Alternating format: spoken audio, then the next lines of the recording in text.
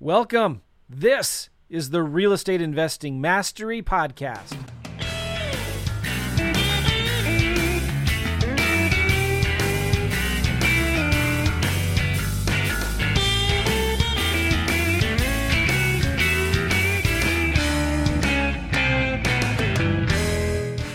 All right. Hey, guys, what's going on? Joe McCall, Real Estate Investing Mastery Podcast. Glad you're here. We are on another episode. I think it's episode number 6, but don't quote me on that. Of Deals Gone Bad. It's a new series that I'm doing talking about the brutal, honest truth of this business. Because sometimes if you've been in the business long enough, deals go bad. And if you haven't had a bad deal yet, then you've not been in the business long enough. It's just a matter of time. It's kind of discouraging maybe, but actually this has been a really good series because they say smart people learn from their mistakes, wise people learn from the mistakes of others. And I've shared lots of my mistakes over the years, almost 10 years now of doing this podcast. I've made a lot of them, right? Sometimes that's how we learn. That's how we learn the best. And so I've been interviewing people on this series talking about bad deals. And when I posted this on Facebook a week ago, I was shocked at how many people raised their hands and was willing to share their stories, which I think is going to be really helpful for all of us. This makes us all better investors. And these aren't people that intentionally did anything wrong. These people that I've been interviewing did not go out thinking, all right, how can I make a big mistake or how can I find a bad deal? Nobody's looking for bad deals. It just happens. And we're going to be interviewing a gentleman today. His name is Bo Hollis, good friend of mine that I've known for years. And we're going to be talking about a couple deals that went bad for him and even maybe a couple lawsuits that happened. And I'm a little nervous talking about that,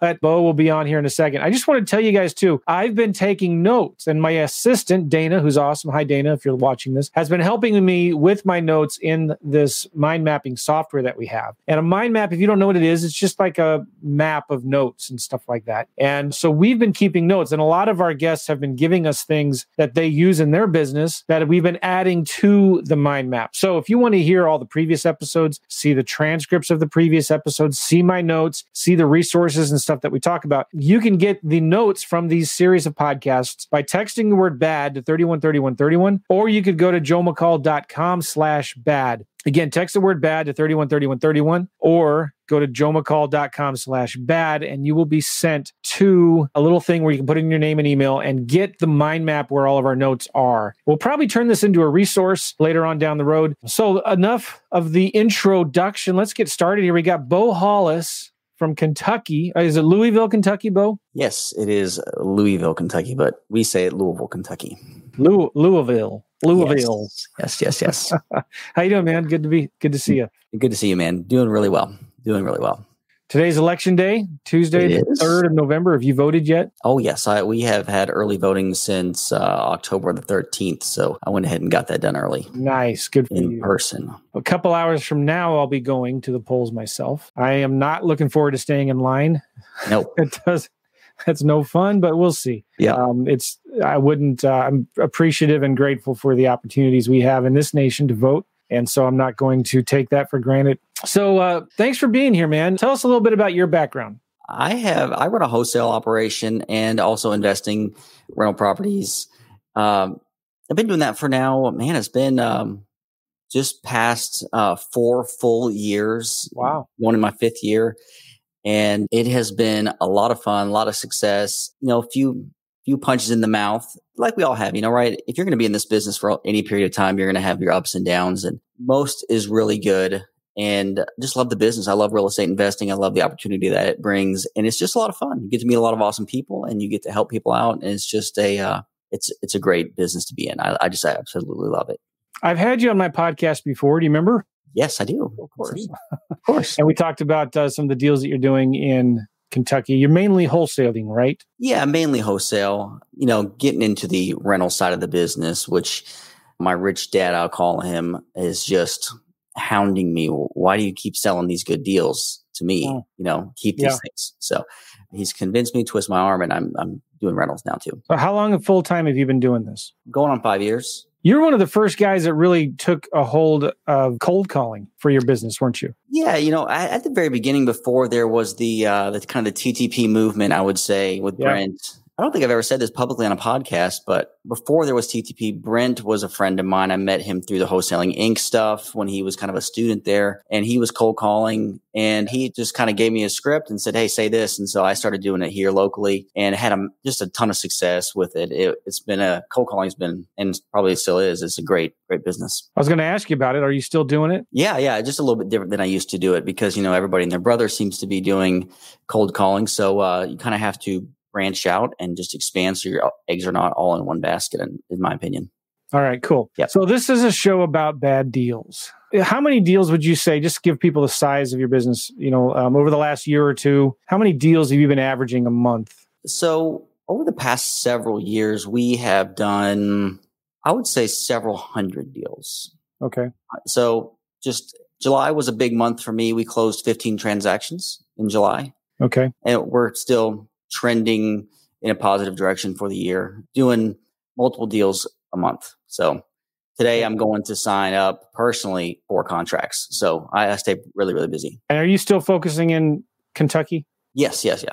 I focused mainly in Louisville, Kentucky, Southern Indiana, but for the most part, my business is just Louisville. I try to do some virtual stuff, and it takes a little bit of extra training that I did not have at the time, and it hurt my local business. So I decided to stay where I know what I'm doing. Are you doing them?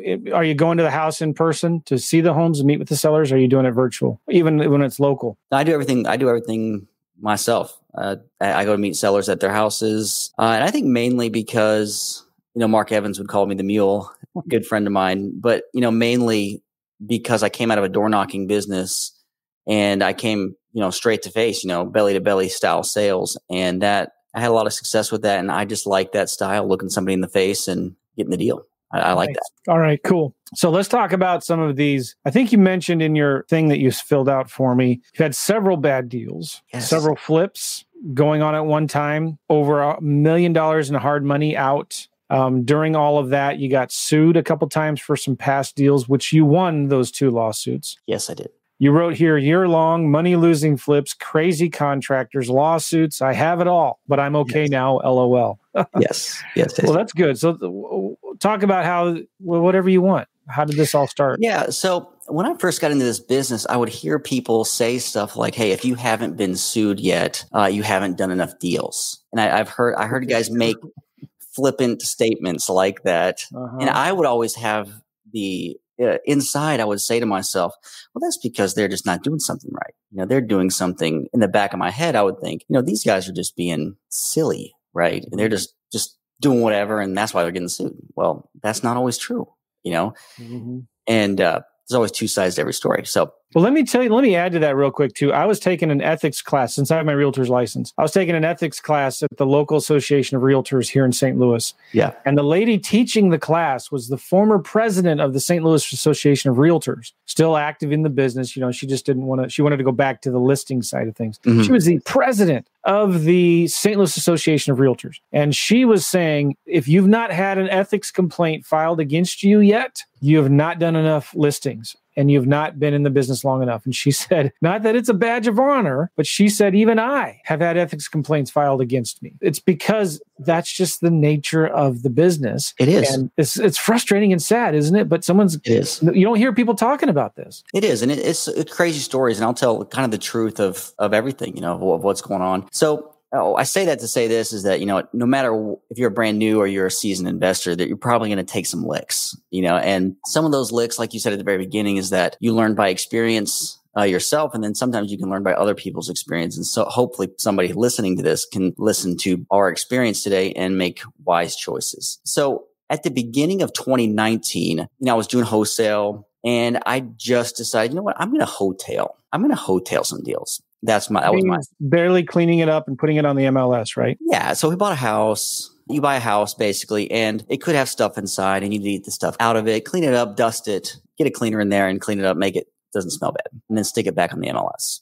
Well, I got some deals like that. And then I got one good deal. And then I got another good deal. And then I just kept getting really good, what looked good on paper, good deals. And, so I decided, hey, I'm going to buy this. I'm going to take it down with hard money. And for those of you who don't know what hard money is, it is just you're using private money from an individual or a lending institution that gives you higher than normal interest rates for a short term. And you were paying how much? So on average, your hard money is going to be typically, I'd say 12%, 10 to 12%, on average, I'd say lean more towards 12%. I'd say that's industry standard, roughly 12%. And so starting out 12%, but if it goes over 6 months, some of these people will have penalties that accrue on these loans that they increase. So I would get into these deals, and let me say how I make my decisions a little bit on when I'm making a purchase, that I'm going to put skin in the game, right? You got skin in the game on a deal, right? On a wholesale transaction, you don't really have skin in the game. You really you're selling paper. Well, I would get 3 or 4 comps, making sure the numbers are right from different people, like different realtors, and say, hey, give me a comp on this house. Making sure that our numbers are across the board. We're not getting a 200,000, then a 140, and then a 240. We want to make sure that the houses are actually worth what they're worth. Big stuff. So go in there and make a purchase, and then you get inside the house, you're like, man, I could just paint this house. I could just paint a little bit. And a realtor would come in and say, if you paint this, you could get a few more $1,000s out of this, right? You keep nickel and diming your way to a total flip, right? Yeah. That's how it happens. If anybody's ever out there, some people are probably watching this laughing, listening to this because they've done that, right? So ended up just buying. So we're clear, some people who don't understand, and maybe I'm oversimplifying this. When you're talking about wholetailing, you're talking about just cleaning it up, sticking it on the MLS, and selling it at still a good discount, but selling it on the MLS because you get a bigger pool of buyers. Generally, you sell it for a higher price. But to put it on the MLS, you have to close on it. You have to actually buy it. Yep. And then, you may sit on it for 3 months while you're trying to, but usually if you price it low enough, you can sell it pretty quick, which means you're going to make more money than you would on a normal traditional wholesaling deal. Correct. Right. And so you're thinking, I'm just going to do a little bit more work. I'm going to do a little bit more work, a little bit more. And you keep on increasing your amount of work that you're doing. Yes. So you can get a little bit higher price, a little bit higher, right? Yep. Keep kind of nickel and dime. So you take ownership and you have holding costs, which include insurance and taxes and your hard money fees, right? So this keeps adding up. And then I kept adding to the portfolio of properties that I was doing at the same time. Well, a few bad painters later, a water line bust in a house, just you name it. You just keep adding to it. And then the hard money cost alone on $1 million is substantial. So you had $1 million that you were borrowing on how many different houses at this time? I think we were doing probably 6. And then it would fluctuate, 6, 4, I would sell 1, I'd add another one, kind of a deal. Okay. Yeah. For like a year. So then we got into this one house that was just looking back at it I don't know why I didn't wholesale it. Great neighborhood, great purchase price. And it was literally just a huge hoarder house, but in a great neighborhood. Mm-hmm. So 100 yards of trash later, everything's cleaned out of this house. And 100 yards of trash. How many dumpsters is that? About 3.5, 40-yard dumpsters. Yeah. About 3 40-yard dumpsters, roughly. 100 yards, you can do the math. So it's about 2.5 actually. But give or take, it's a huge amount of garbage out of this one house because we couldn't even walk in the house. It was so bad, but great neighborhood. The house is worth probably fixed up really nice, about 240. And I bought it for like 130 was our contract price. Okay. And so go to the closing the very first time we go to the closing and the seller says that he needs $6,000 more at the closing table. So right off the bat. Well, rewind a little bit. I'm sorry. I was distracted. Were you already doing work before you bought it? Yeah, we cleaned it. We helped clean out the trash. We got dumpsters and stuff. Before you closed on it? Yeah, just to kind of expedite the process. All right, okay. So the seller... Was that a lesson learned, by the way? Yeah, absolutely. So, good. I'm glad you said that. Absolutely. So the lesson would be that, if you're going to start putting out your own money, that you need to get a lot of stuff get every single thing in writing that you're doing and get some guarantees. So work with a good real estate attorney and figure out what your liability is on something like this. Right. So you got a house under contract, you started cleaning it up. Yeah. And then you tried to close on it and the seller called you and said what? He needed $6,000 more. He needed $6,000 more. Why? So, what was his justification for that? Because he couldn't do what he needed to do. Right. He couldn't move to the place that he wanted to move to. Okay. So paid the guy, right? No big deal. $6,000. What were your numbers? What was your expected profit on this deal? Expected to put in about, I'd say we're going to expect to put in about $15,000 into this house and just kind of sell it. Still not a perfect, amazing flip, but make it to where it's good. Not top of the line, but still someone could buy it and still have a little equity in place, not trying to maximize. So that was what was your hopeful profit? Hopeful profit was about about 30 grand we were hoping to make on this house All right. after realtor fees. So the seller said they want more money. You gave it to them. You said, okay, so you increased this purchase price. Yes. And so at this time I had the person who was going to be managing the flip, because at this point I was like, I really don't like flips, but if you will manage the flip to a partner person, I'll just bring the money to the table and see it that way. Well, this was your own money you're bringing to the table. Yeah. Right? Well, I brought hard money to the table. Yes. Hard money. And it was the houses in my name. Yes. Okay. So we get down the road a couple months and really nothing's happening. We're 3 months into this deal and we're in the peak selling season. We're buy the house in, I don't know, January, February, and we're in the peak selling season at this point. And I'm like, what's going on? Nothing's done. Well, we moved forward a couple more months. Then this money was getting at 15% because we got over our 6 month mark. So that took up a massive chunk of money was our hard money costs, because we were 6 months in. It is getting expensive because our purchase price was already $136,000 plus closing costs. So we're basically at 140 grand of purchase price. Well, so I had to refi out. You're paying about $1,800 a month in interest. Yeah. And then that's not including holding costs, insurance, utilities. So you're paying maybe $1,800 to $2,000 a month in holding and carrying costs during this time. Okay. So, and I'm on the hook for the money side. I don't mean to rub it in. I'm just trying to dig into the numbers, because so people get an idea of what's going on here. All right. Yeah, no, it's real. And so you learn a lot from things like this. You really do. These are the points in life where you really you learn who you are as an individual, as an investor, what kind of grit you have, and how to move forward, right? And will you rebound from this? Yes. What do you do? Because that's all. You always hear the success stories in a lot of guys. It sounds sexy when someone says, man, I've been doing X amount of deals or all this kind of stuff, but you really don't know what's keeping them up at night. Mm-hmm.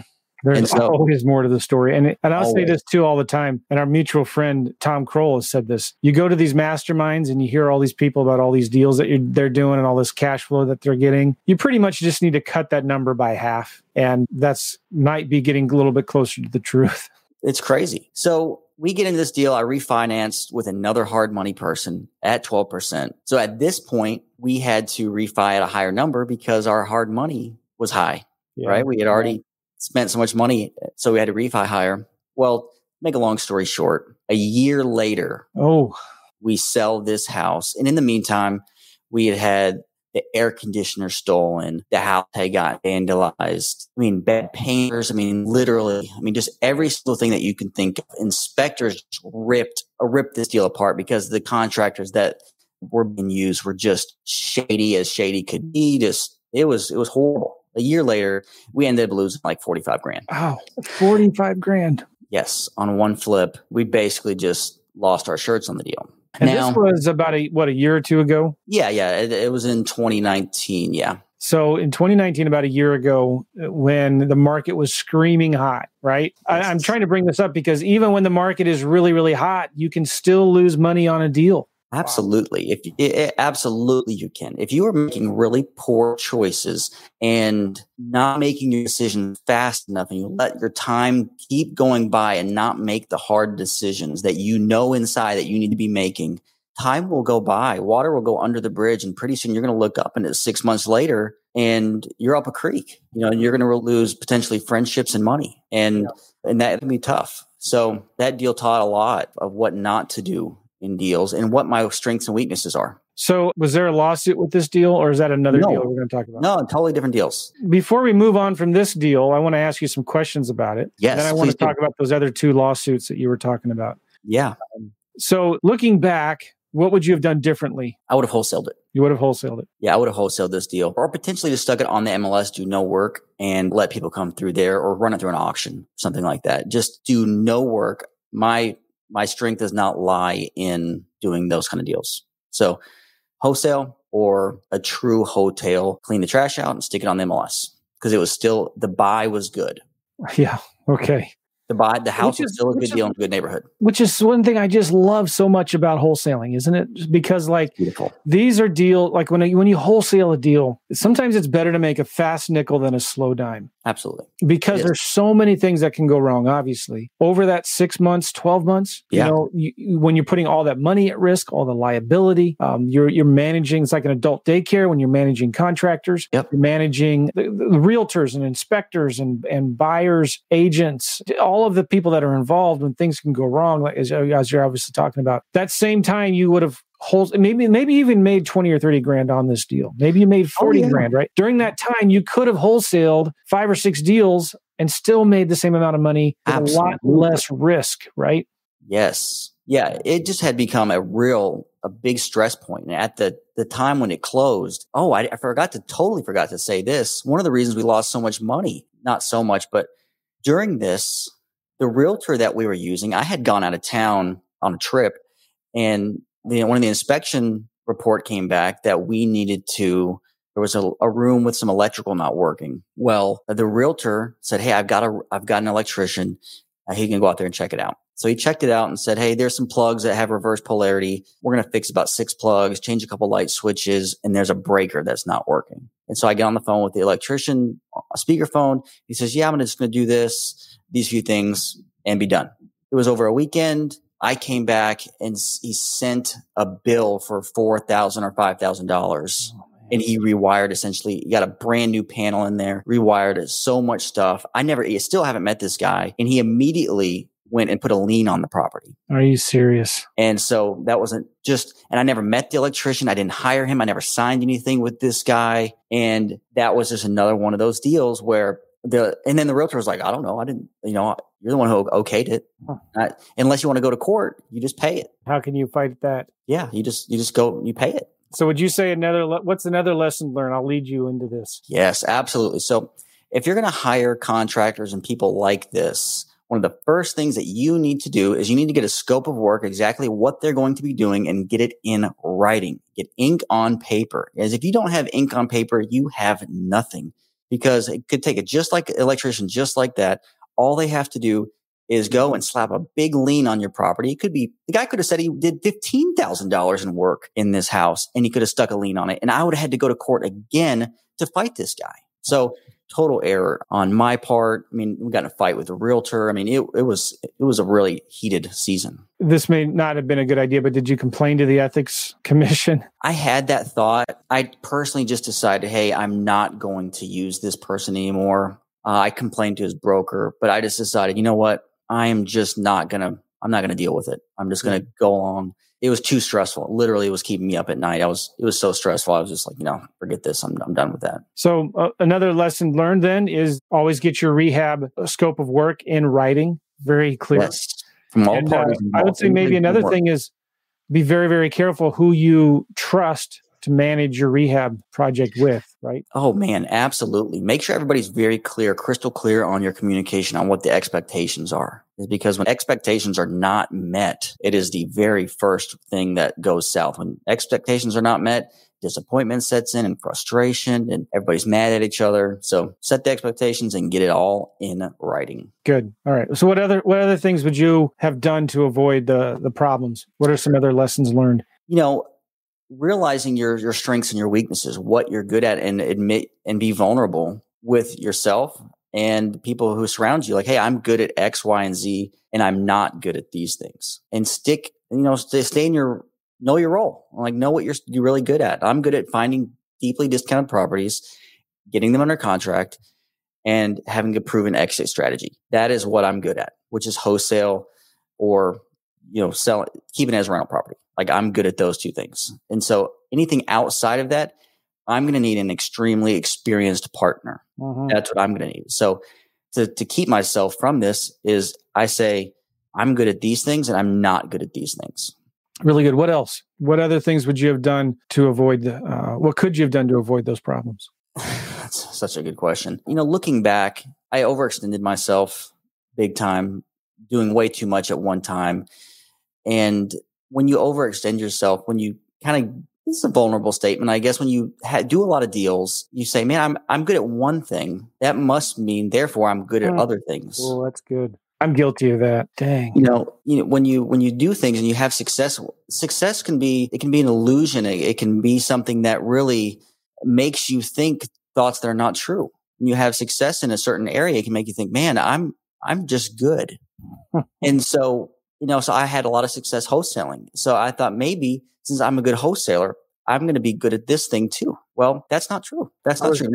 So true. I just listening to one of my favorite shows right now is Alone, the survival show. Cool. And one of the guys on there said, because he was actually thinking about looking like a fool in front of millions of people on the TV. And he said, if you want to avoid humiliation, you need to learn to be humble. I thought that was really good. Simple. Like if you want to avoid humiliation, learn humility. And the lack of humility, this is what he said, the lack of humility leads to humiliation. It's very true. It is very, very true. And, I let myself get to a place where, hey, I'm a smart guy. I know what I'm doing. I know the real estate market.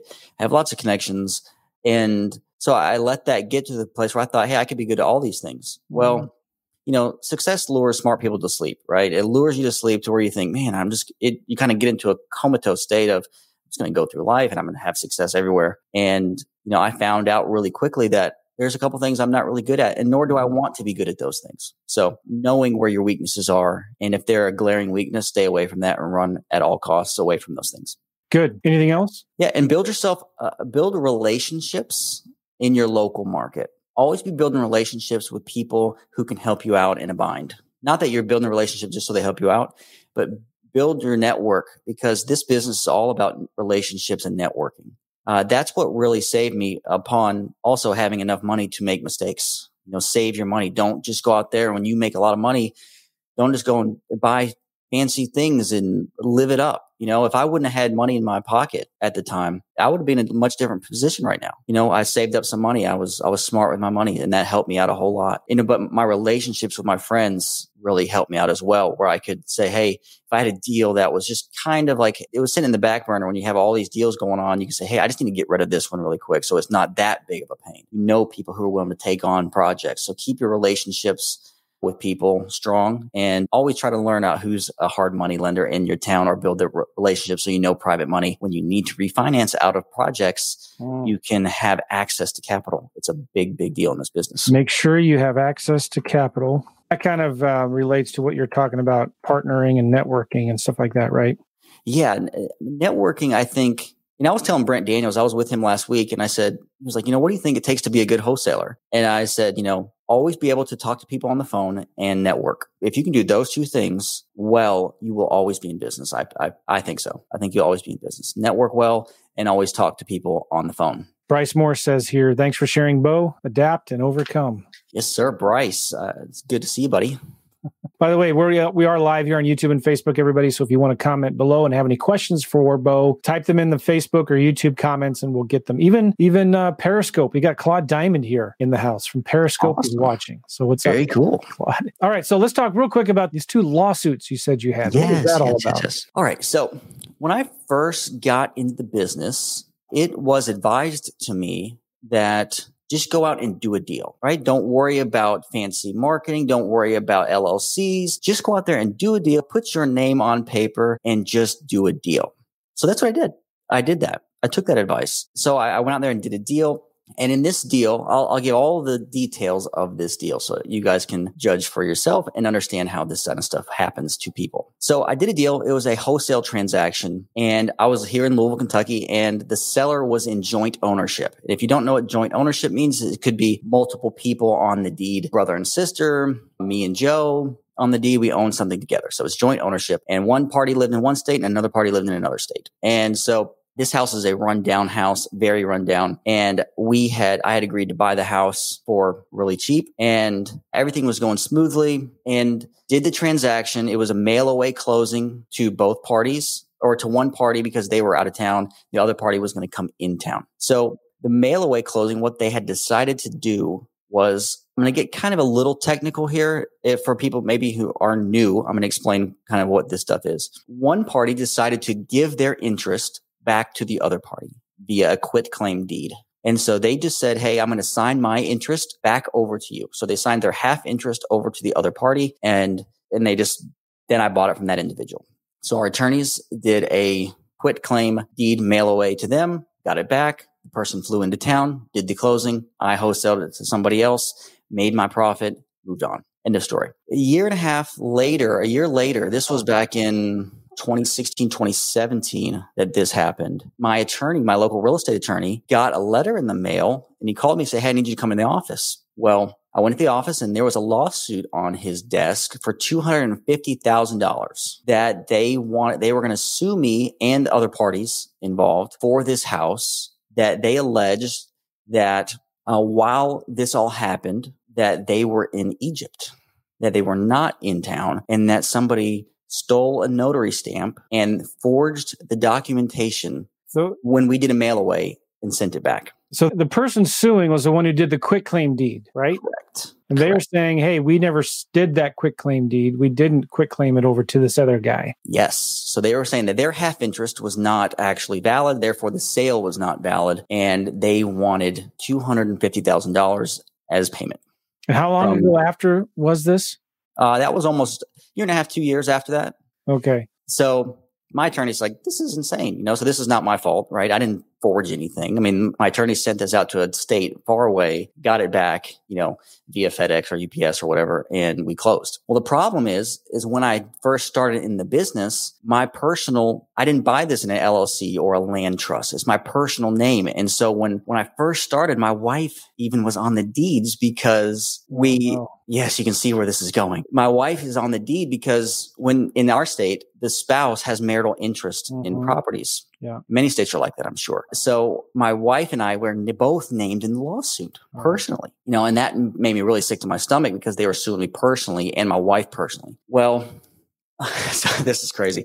So one of the people who I had representing me in this case was a partner in one of these deals that had gone bad. This was an attorney. So when the other deal went south, he recused himself from this lawsuit.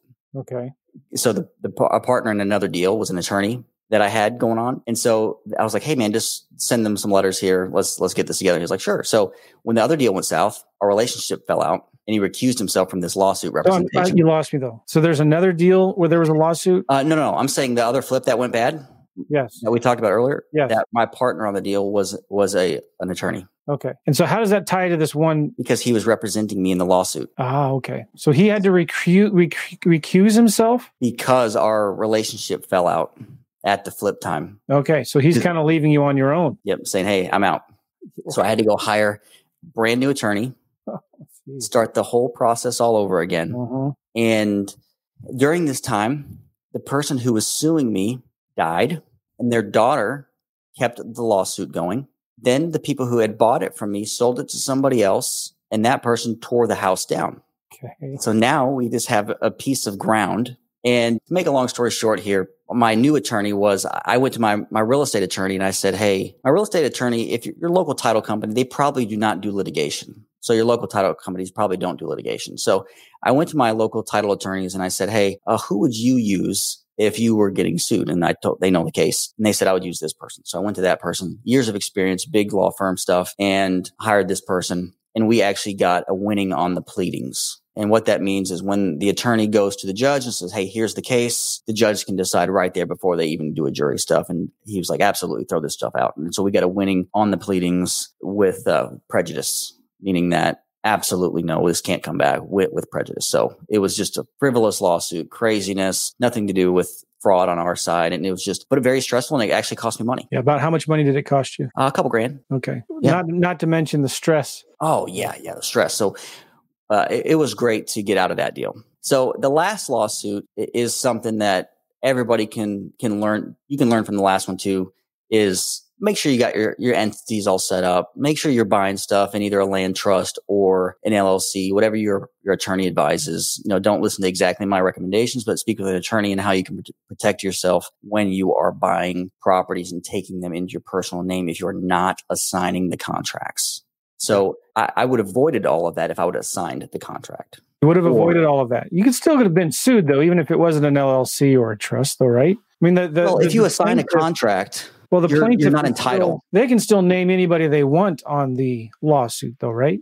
Sure. But if you assign a contract, you're not in the chain of title, and that would typically avoid 9 out of 10 of those kind of things. Wow. All right. But speak with an attorney and figure out what's the best buying method for you. Okay. And so that's what I would figure out. The next one, it was this was a crazy one. I bought a house, junk house from an individual. And when I say a junk house, it's just a really worn down house, rental property, tenants tore it up, tired landlord type of situation, holes in the wall, holes in the floor, just everything possible. Drug addicts went in there and tore out the copper. Just everything was rough area. And bought the house. I assigned this one to, actually I didn't assign it. I think I double closed it. That's why I'm in the suit. I double closed it to a buddy of mine who'd bought just a lot of houses from us. And at the closing, the people said, we need to get a few things out of the garage. And if you're listening to this and you're new, just take a lot of notes here and you're going to save yourself a lot of problems. So they say we need to get a few things out of the garage, which I had never seen inside the garage. They just had a deadbolt lock on it and they didn't give me the key to even transfer ownership to my next party. I said, sure, no problem. We'll give you access to the garage. But they said, we're going to go today or tomorrow to get the stuff out of the garage. No worries, right? And these were elderly people, felt like just good old folks, right? Good people, good heart. And I just made a judgment call. Cheap house. And didn't think too much about it. I had no reason to believe that they wouldn't keep their word. Well, we closed, and 29 days later, one of their family members sent me an email and then texted me and said, we can't get in the garage. A month later. You sold the house yet, or were you marketing? Yeah, I double closed on it immediately. I mean, the same day I bought it, I sold it. Oh, so you didn't even own it anymore? No, I didn't even own it anymore. Another investor bought it. Yeah, so I double closed on this wholesale transaction. So A to B, B to C. Mm-hmm. Okay. So when I walked out those attorneys' doors, I no longer own this property. Mm-hmm. So they texted me and said, hey, we can't get in the garage. And I was thinking, well, you said that you were going to the garage that day and you were going to get the stuff out. And so I texted the new owner, who's a friend of mine. And I said, this person hasn't been able to get in the garage. And he said, what I thought was, hey, it's been a month. What are they thinking? He goes, well, let me ask around. So he goes, yeah, we cut the locks off last week and, figured everything was gone out of there that they wanted and we chucked it. He's not the kind of guy who goes in there and does that himself. They have crews. They're a big operation. Yeah. I have hundreds of rental properties. So they cleared out the garage. And he didn't tell me what was in it. I didn't ask. He just said stuff was in it and they disposed of it or took it to somewhere. And so I immediately reached out to my attorney because at this point I had become a little bit wiser. And I said, this is the scenario. And the people kept texting me, hey, where's the stuff? Well, I said, hey, you need to contact these other people. I'm no longer involved in this. Contact somebody else. Well, soon I get a letter a little bit later from an attorney, of course, stating that we denied access to the garage and there was a 1955 Porsche kit car in the garage. Yes. Holy smokes. And your buyer didn't even know this or didn't tell you about it? What did he do with it? He said his team went in there and they're just a bunch of people that they kind of hire off the street kind of people. he has guys who are kind of roughneck style people and they go in there with big trucks and trailers and he doesn't ask questions and they go in there and do their thing, right? Okay. And so they allege that there was a 1955 Porsche kit car in this garage, which I never saw. I never got access to see it. They didn't even show me when I looked at the house the first time. Which would be worth about how much money? Do you know? Fully built out, it would probably be worth tens of thousands of dollars. Yeah. And I don't know if it was built out or not. So anyway, I had to hire this attorney again, and they wanted to settle for a couple grand, and I was like, you know what? No, I didn't throw this away. I didn't do this. I didn't go throw something away that was valuable. They said one thing. I said one thing. I didn't even own this house more than 5 minutes. I'm not paying for something that I didn't do. I didn't commit a crime. And so anyways, that's the kind of deals that you can run into. And so anyways, that deal worked out, went away. You win some. I won, but at the end of the day, it just costs money. That's the thing. These kind of things, I'll say mistakes, because I'll tell you how to remedy this right away. Yeah. How would you have avoided this? There is a foolproof remedy right away. And it's called an addendum and it's called a holdback. So what you do is that at the closing, if somebody says, hey, I need some time, or I need X, or we have something in the house, or we need 5 days to get out because we can't get our fridge and our stove out and our child's Xbox is in there. You sign an addendum, you get it notarized by the attorneys, and everybody signs the piece of paper that by X date, we will have everything out that we want, and or else It is yours. We forfeit all ownership to you. And if it's not out by this day, you can hold back money. It could be $5,000. It could be $3,000. It could be whatever you guys decide. And it could be a daily penalty, or it could be, hey, if you're not out by this time, 11:59 midnight on this date, you forfeit this much money. You know, what's interesting is you talk about this. This is standard stuff that realtors deal with all the time, right? Yeah. And these are things that are already covered in at least our real estate contracts. Or realtor contracts, right? Do you think you could have, well, now that you've done a lot of deals since then, have you ever taken a look at the local realtors contracts in your area? And have you ever used them for yourself? Ours is about 12 pages long, about 350 lines of stuff. So what I did since then is I had all of these kind of scenarios that could happen to an individual like myself. I sat down with my attorney and said, hey, I'm tired of paying these kind of lawsuits. Not just the money aspect, but just the stress of dealing with it. The stuff that just shouldn't have to deal with, that all parties could work together and solve these kind of things at the closing table. So fix that. And I just became smarter. I just became a smarter investor. Like I tell people, hey, when we close, I want full ownership of this property, nothing else. Like I'm going to have you sign something that says, hey, we're out of the property. We want nothing back. And we all sign, we all agree. Or if you need time, we're going to do a holdback. We're going to do a holdback of $3,000 to $5,000. Or we're going to do a daily interest, something like that, to where everybody's on the same page and communication is clear. Yeah, my advice to that would be anybody new, look at your contracts and go get some realtors contracts as well. Yeah. You're just going to have to ask around if you're not a licensed agent, but take a look at what these documents that they have and there's a lot of addendums like that realtors contracts have. And I know technically by the letter of the law, only realtors can use those contracts. So I'm not telling you that you can maybe copy some of the language. I'm not saying that, but you maybe could look at it. You know what I mean? Yeah, absolutely. And the same with leases, purchase and sale agreements. There's a lot of these really good addendums that your local real estate commissions have that I think people need to be paying more attention to. Yeah, absolutely. And there's that great blending of real estate professionals and investors that your attorney can really help you figure out where you fit in that equation, to where you don't have things like this happen. So I learned a lot from this kind of stuff. Like this is how you learn. We've talked a lot about attorneys on this podcast too. I mean, how does somebody go and find a good real estate investor friendly attorney? Yeah. So what I would do is I would get with your local RIA group, and what that stands for is your Real Estate Investment Association, your local RIA group on Facebook, or look them up and join your local RIA. That's a great first place to start. And I would figure out, hey, write a post in the group and say, hey, who is an investor friendly attorney in this market? And find out who a couple of them are and go sit down with them and figure out who you get along with really, really well. And you can even share stories like this and say, hey, I heard this guy did this. He got sued for X, Y, and Z, or this kind of stuff happened. How can I protect myself from these kind of mistakes? And he's going to give you his opinion. And why you need his opinion and not my opinion or my attorney's opinion is because he's the one who's going to be backing you when these kind of things happen or someone gets upset at you. Yeah. Because the truth is that people are just going to be upset sometimes in these kind of situations. The people are just upset in general sometimes. They're going through a tough time. The tenants just destroy their house. I can see, hey, I might be frustrated as well. So figure out who you get along with and who's going to back you in the long haul, because I have a great attorney now. My real estate attorneys, they do all of our closings and they are fantastic people, and they know my business. They know my successes and they know my failures, and they know me as a person so that they can back me. And I really think that's powerful. So as we wrap this up, Bo, I sure appreciate you taking the time to share these stories too. And man, it's a lot of money, a lot of stress, but has it been worth it? I mean, looking back over the 4 years, where you are to now, is it